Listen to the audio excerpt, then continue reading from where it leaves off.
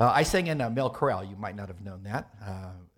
It was a 50-member group. It was awesome. I've talked to you about it before. Great worship. We had a wonderful time.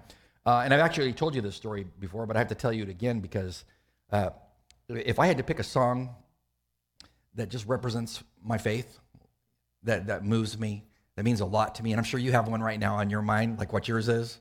It could be a chorus, it could be an old hymn. For me, when we got together behind the stage at churches, and I think I've sang in every church in Los Angeles in the 4 years that we did concerts, we would warm up behind the stage. We'd form a giant circle in remember the three-piece suits? We had those on, all young men in our teens and 20s. We'd form a giant circle, and a cappella we would sing various songs, but we typically would sing this song. And can it be that I should gain an interest in the Savior's blood? Shocking question, isn't it? Died he for me who caused his pain, for me to him who death pursued. Amazing love, they say. How can it be that thou, my God, should die for kind of the likes of me? You know the refrain, do you not? Amazing love, how can it be that thou, my God, shouldst die for me? That pretty much sums up how I view my salvation. Still, after all these years, I became a Christian in 1967 when I was 9. It still amazes me that he saved me. And I'm glad I think my mother's here today. She's probably glad that God saved me too. Because the family kept telling her he's going to be a criminal if something doesn't happen. So thank God that my parents shared the gospel with me. And I listened to him and got saved. And that song means much to me. So do you have a song? Don't tell me, but do you have a song in mind? You do, don't you? It's something that's meaningful to you. And when you hear that song, sometimes in worship or if it comes on the radio or whatever, it's emotional, isn't it? Yeah, it is real emotional because you remember back when you weren't saved and then when you got saved. And it's that simple grace of God. So with all that I know, all of the degrees I attained in life and all those things, they basically don't mean that much to me. What matters is he saved me. So when you think about that, and you think about ancient Israel, they had their songs. You know that. That's the Psalter. They had their worship songs. But they had a song that they sang once a year. It was one of their favorite tunes. They sang it at Passover, and it was Psalm 135. This is one of the songs that they wove into their worship to remember the fact that God had saved them. He saved them nationally, and he saved them spiritually. And all throughout this song, they sang about the character of God. And when you look at these 20 verses, they're wonderful verses because they teach you basically that true worship, if you want to really worship the Lord, it is founded upon the true knowledge of the living God, who he is. You cannot worship the true God unless you know who he is. And so this great psalm is almost like a systematic theology introducing us to the character of God because they want to focus on that character because that's the God who saved them. So structurally, from a literary perspective, if you like English, do you like English? No one likes English. Yeah. This is put together kind of like a rhetorical device called inclusio. It's where you start out one way and then you end the same way. That has great power. When somebody preaches and they start out here and then they come back here and bam, they end kind of the same way. That's this psalm. It starts out this way, praise God, and it ends that way, praise God. That's what you should be doing. In the middle of that is the meat. The meat is the character of God. So if that doesn't work for you, that analogy, just think of it like a hamburger. The top bun is the first introduction. You need to praise God. The meat is the character of God. And the bottom of the bun is we need to get back to praising God. Really, this could be a short sermon and we're done. We could probably go to Spartans and have like brunch or something, but we're not. So true worship focuses upon the true knowledge of God. So in a culture that we live in, and this could be a whole sermon in and of itself, that has rejected absolute truth, that you can't absolutely know truth anymore, but you can absolutely know that premise is true. So you know the premise is false because it's self-defeating. But welcome to our culture. It's insane. And so this particular psalm, written to remember Passover, when the Egyptians worshipped a pantheon of gods, God comes along and says, oh no, those aren't gods, I'm God. And this is definitive. He's absolutely God. They are all false versions of me. So there's truth and there's falsity. That is absolutely true. And because that's absolutely true, we worship a God who's going to show us who he is in this, who's worthy of our worship. So let's dig in. What did Israel learn at Passover when they sang their version of "and can it be"? Well, remember, we go to the top bun, right? You still with me? Top of the sandwich. I know you're probably hungry. It's really going to hurt people in the next service as we approach lunch. Verses 1 to 3, we have what I would call a directive from God. So what is a directive? He says, notice the words that he uses here. He's kind of repetitive. He says, praise the Lord, exclamation point. Praise the name of the Lord. Praise him, and it's italicized in the original text because that word's not really there, but we get the idea. He says, praise him, O servants of the Lord, you who stand in the house of the Lord, in the courts of the house of our Lord. Praise the Lord, for he is good. Gives you the reason why you should praise him without prepositional phrase. Sing praises to his name, and he gives you another prepositional phrase to tell you why you should praise God. Well, you should praise him because why? It's lovely. It's like the logical thing to do. So if you read this in the Hebrew text, you cannot help but see that all of those praises, there's 4 of them, they're all imperatives. And because it's an imperative, for me as a Christian, it means it's not an option. He's telling me, when you want to get involved with true worship, you focus on the character of God and realize this is your obligation as a Christian. It just comes naturally. But do this. Praise him. Praise him. And he says it 4 times. 4 times in 3 verses, he gives you a command to praise God. And then in verse 3, he switches from praise God to sing praises to his name. And so he goes from the verbal to the musical. So he says, if you can sing and even play an instrument or something, give that to God too. And that is a command in the Hebrew text. So we have 5 commands in 3 verses. 3 verses.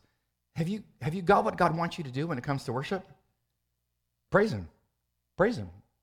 Get on with it. And he tells you why you should do this. So let's dig into what he says. Number 1, he says you praise him, going back to the prepositional phrases, for he is good, which leads to, these are all sermon series. Why is God good? Think about why God is good. Well, God is good insofar that he took you, who thought you were holy and okay, and showed you that you weren't, because he's absolutely holy, and he saved you. He took you who were dead in your trespasses and sins, you who loved darkness, you who were disobedient to truth, you thought you probably were all that in a bag of chips, and God would let you into heaven one day just because you're such a great, nice person. He took you who were blind to your own sin, showed you your sin, convicted you of your sin, and he saved you. How can you not look at that and say, boy, that's good. That's good, because the opposite of that is not good. But he is good because he saved even you. And it's a parallelism in Hebrew because he says, praise the Lord for he is good. And then he says, sing praises to his name. Then the parallelistic word is lovely. So praise him because it's good, and then praise him because it's lovely. Lovely is a Hebrew term that is used for finding excellent dirt. Now, as a landscaper, I used to be a landscaper. I love everything involving the lawn. When I retire, I've told you, you're going to probably pass me on 7100 pulling a tractor and a mowing rig or something. That would be just like the dream job for me. I love to do those things. So when I think about oh, awesome, it's embedded in the text.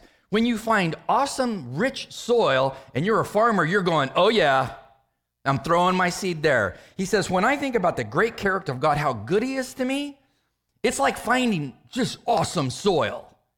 Now, I don't know how excited you are about the soil in your yard. And I've had many people ask me, a lot of people come up to me after church. I think it's a deep spiritual question. It's not. I've got this issue in my yard, and could you help me? You begin to talk, you got pine trees there, grass won't grow there. Yeah, I have pine trees there. Okay. Do you ever pick up the needles? Oh, yeah, occasionally. But I plant seed there, and it comes up really fast, and then it dies quickly. Okay, the ground's acidic. Huh? Yeah, it's acidic because of the pine tree. So you got to change the pH value. Do you have a soil test kit? No, I do. And for $49, I can loan it to you. No, but you got to test the soil. I got one of those little kits. Drop the tablets in, check the dirt. The psalmist says, when I check out God, I find that he's good to me, and he's like, wow, it's like I found the best soil on the planet. I just find that lovely. For another thing, he says, you praise him because he's the Lord. Capital L, capital O, capital R, capital D. Why that? Well, what's that mean? That means Yahweh. That's the great name of God from derivative of the verb I am. Exodus 3:14-15. We've talked about this before. But in case you've forgotten, because brain cells die daily, do they not? We need to go back and talk about this again. Because you might not even be able to find your car in the parking lot after the church service. So let's think about this. We praise God for he is the Lord, not capital L with a small O-R-D. That would be Adonai. This is the Lord. This is his main name. This is his covenant name. So when Moses said to the Lord at the burning bush, I need a name if I'm going back to Israel to be the deliverer in my 80s. Well, who do we call you? What's your name? God says, just tell him, I am sent you. You're a verb. Yes, I'm a verb because I'm ontologically around all the time, outside of time and space. So you think about why you would praise the Lord, the great covenant God. I'll give you a couple quick reasons why. Number one, he's the uncaused one who created the magnificent chain of cause and effect. Because cause and effect, if you think about it logically, can't go back and reverse to infinity. It cannot, because there always has to be what? The first cause. But since you can't cause yourself, you need something outside of the chain of cause and effect that's greater than cause and effect to create it. That's God.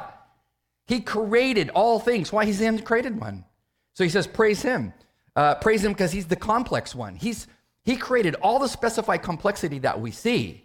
And if you're into science, and many of our people are, and you're studying science, and you see that complexity, you think of that complexity that's so specified, and that should cause you to sit back at your little workstation and go, man, God's awesome.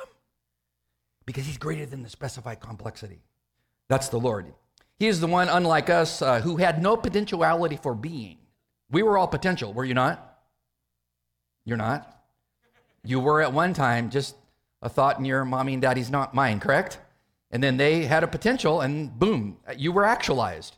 God was never actualized. Why? Because he's the I am. He always is.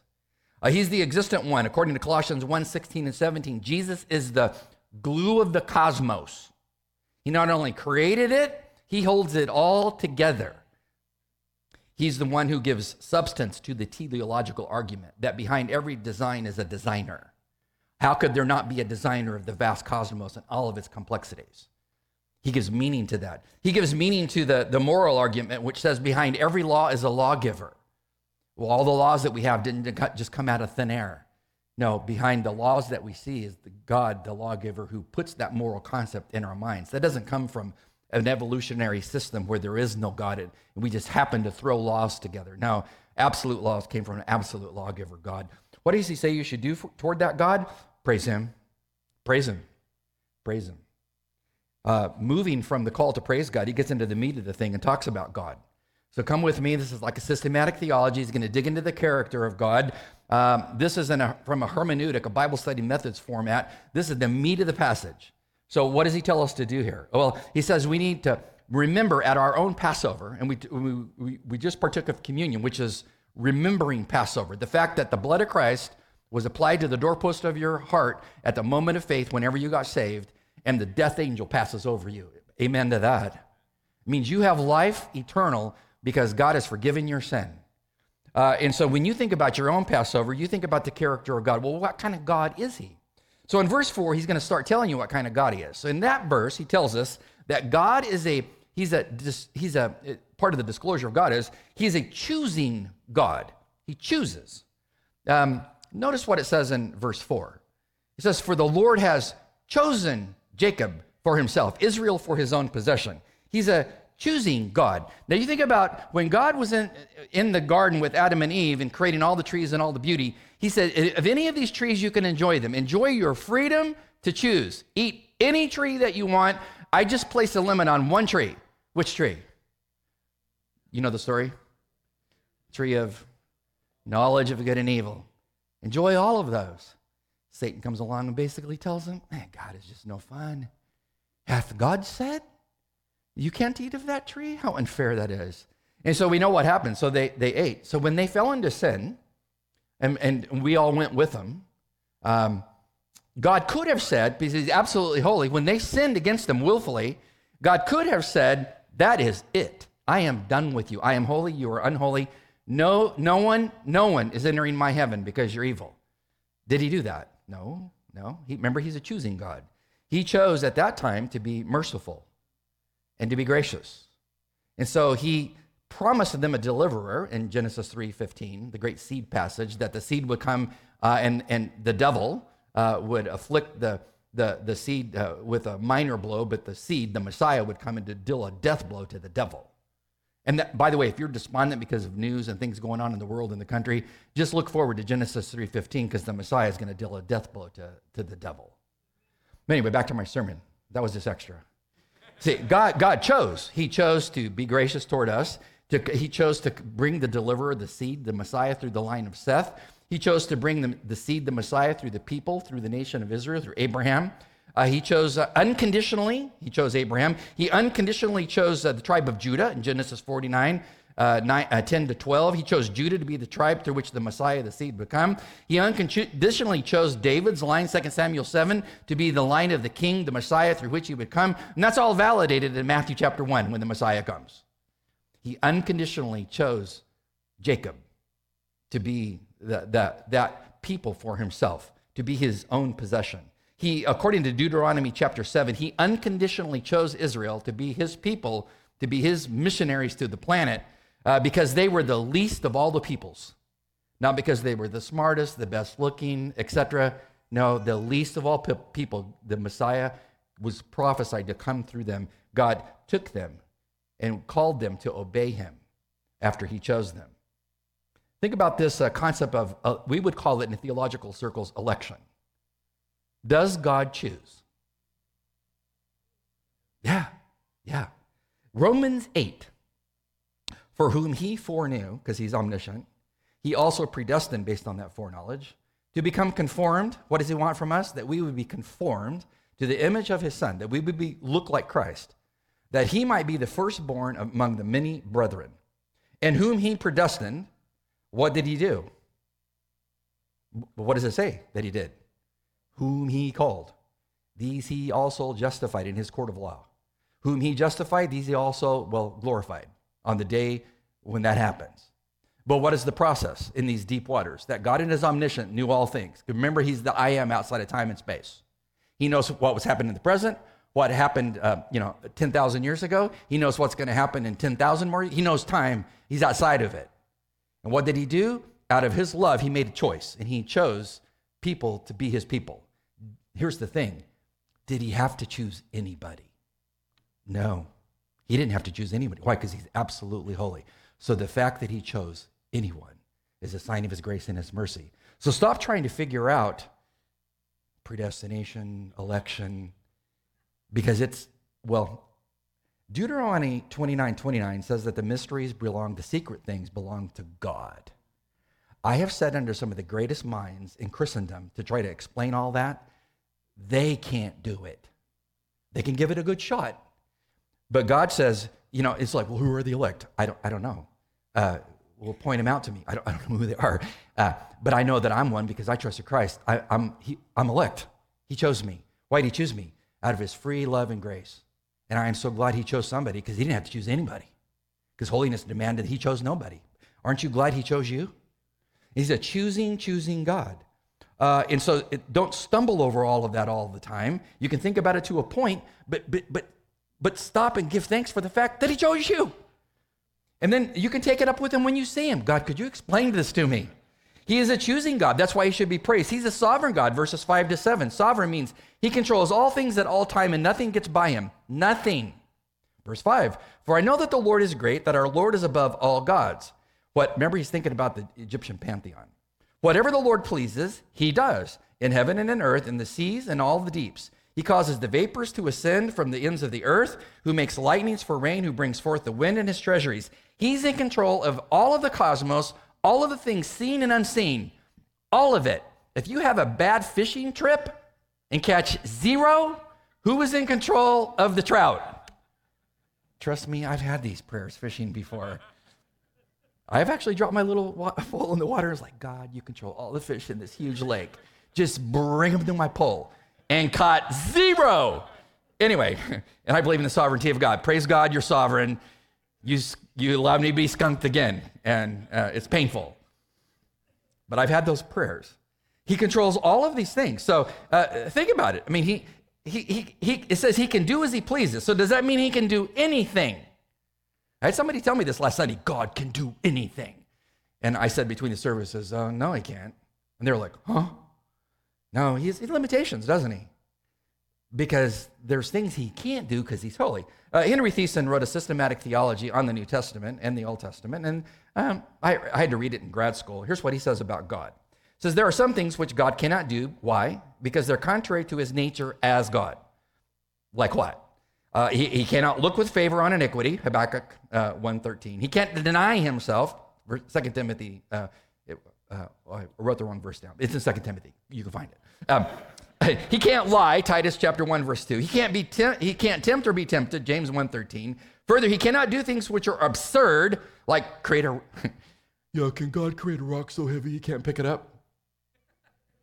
Whatever. Trust me, I've heard all of these questions. He can't do things that are absurd or self-contradictory, such as make material spirit a sensitive stone, a square circle, or wrong to be right. A sensitive stone. This came from California. I'm just saying.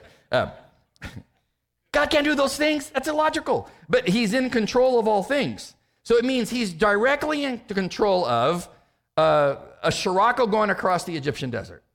He's in control of a whale moving through the water. The currents in the Gulf. He's in control of all of those things. So if he's directly in control of those things and nothing happens that he is not aware of, imagine his mind.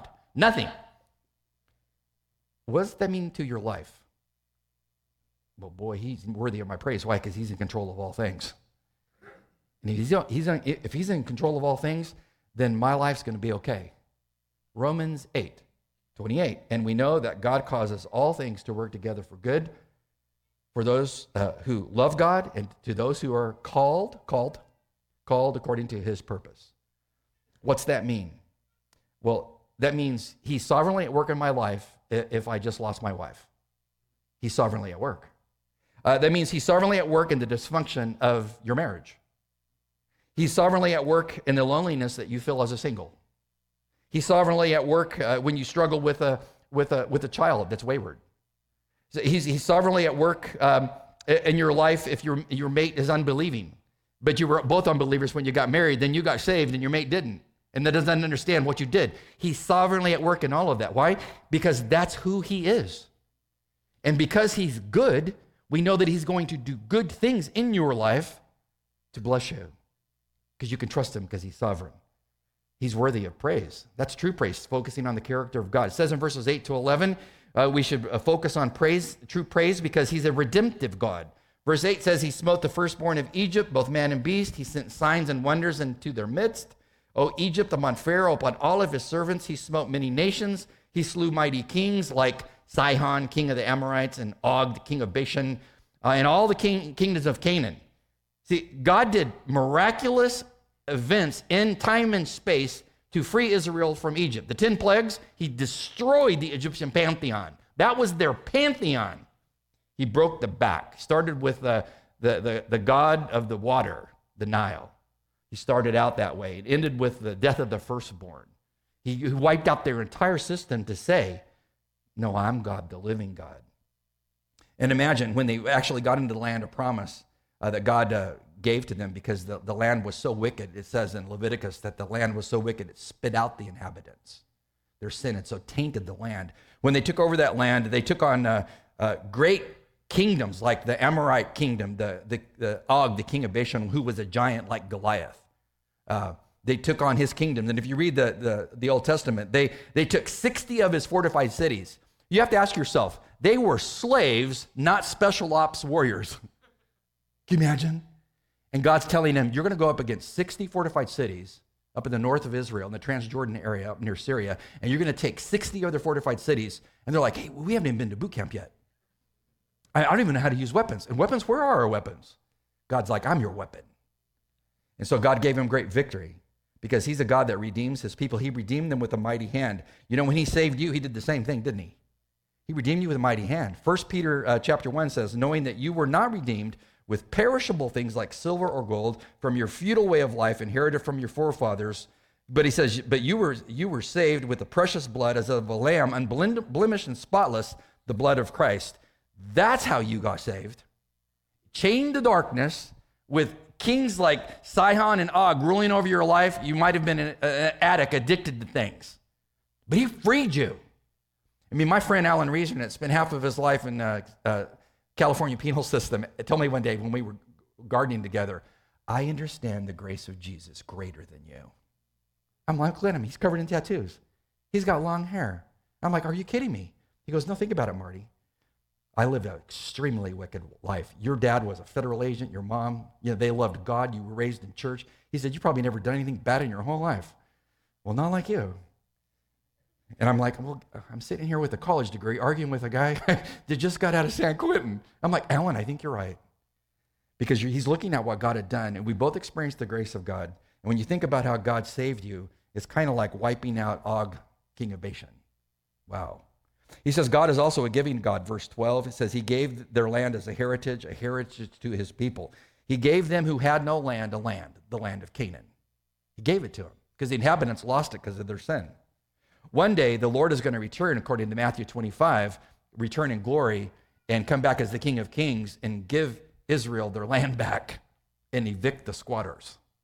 And we come back with him. We're studying this in Revelation on Sunday night, by the way, if you want to come. He's going to come back and give the land back. Think about God's giving. What has God given to you that's praiseworthy? Well, he gave you salvation when you didn't deserve it. He's given you the Spirit of God, 1 Corinthians 12:13, to seal you until the day of redemption. He gave you his word to feed on every day, to find wisdom and direction for life. He gave you this local church that loves God, preaches God, teaches truth, loves each other. This is a gift from God. It's a great church. You could go down the list. God is good to you, and because he's good to you, he's worthy of praise. Verse 13 and 14 says, God is also worthy of our praise because he is a judging God. It says, thy name, O Lord, is everlasting. Thy remembrance, O Lord, throughout all generations. For the Lord will judge his people and will have compassion on his servants. Aren't you glad that when you stand before God on Judgment Day? Because according to 2 Corinthians chapter 5, verses 9 through 11, we shall all as Christians stand before him and give account of how well we ran after the Lord in our Christian walks. And he'll reward accordingly. Aren't you glad that when you stand before him, that the Father looks down and sees the blood of Christ applied to your life? That your judgment is just a test of how well you ran the Christian life. Not whether you're going to heaven or hell. It's how well did you serve me? How well did you serve me? You have a God who will judge you, but it says here he will have compassion on you. Aren't you glad that it won't just be the wrath of God that a godless person will experience, but it's the judgment of God balanced by the compassion of God because he sees the blood of Christ. He's a judging God. And because he's a judging God, you have to give account one day, and that is praiseworthy. And then in verses 15 to 18, he closes by saying God should be praised because he's the living God, as opposed to the false pantheon that are fake gods. He says, the idols of the nations, they're but silver, gold, work of man's hands. They have mouths, but they don't speak. They have eyes, they don't see. They have ears, they don't hear, nor is there any breath in their mouth. That is an idol. An idol is made by man. Why in the world would you fall down and worship it? God's not like an idol, is he? And what is an idol? An idol, according to Erwin Lutzer, a former pastor of Moody Bible Church, idol worship is reducing God to a manageable proportion. Reducing God to a manageable proportion. If you take God in his greatness and reduce him down to which that your mind can understand, that's an idol. When they made an idol, they carved it and made it, and then they worshiped it. And he said that is insanity. Because when you think about God, he's not the work of man's hands. He's the work of no hands. He has a mouth that can speak and speaks all through the word. He has eyes which do see, according to the scriptures. He sees all things. He has ears that hear everything, and we will give account one day before him to give account of the words we've used.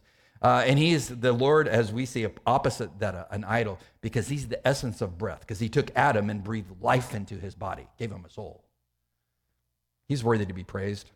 That's why the psalmist concludes in verse 18, those who make them will be like them. Yes, everyone who trusts in them. Whatever your idol is today, you will become like your idol, blind and incapable of living life. But if you know the Christ, the Lord of glory, you have much to praise for. Because why? Because he's given you life. And then what's the bottom bun at the bottom of our hamburger analogy? Or we could go back to the rhetorical construction. What's the bottom? What should you be doing? He says what you should be doing. Let's review what you should be doing. Let's just read it. O house of Israel, do what? Bless the Lord. O house of Aaron, you priest, bless the Lord. O house of Levi, that serve the Aaronic line, you bless the Lord. You who revere the Lord, that's you, you bless the Lord. Blessed be the Lord from Zion who dwells in Jerusalem. And by the way, what should you be doing? Praise the Lord. Why? Because of who he is. And who is he? He's the God who redeemed you. Long my imprisoned spirit lay fast, bound in sin and nature's sight. Thine eye diffused a quickening ray. I woke, the dungeon flamed with light. My chains fell off, my heart was free. I rose, went forth, and followed thee. What's the refrain? Amazing love that took off chains. How can you not praise him? Let's praise. God, we praise you for salvation, so rich and free. May we delve deep into your character, always growing in our understanding of who you are. And may that be reflected in the words that we use to praise you as we focus on key facets of your character. For those who don't know you today, don't have a clue as to what we're talking about, take the power of the gospel and plant that seed in their life to where it brings forth life and unto eternity at the moment of faith. In Christ's name, amen.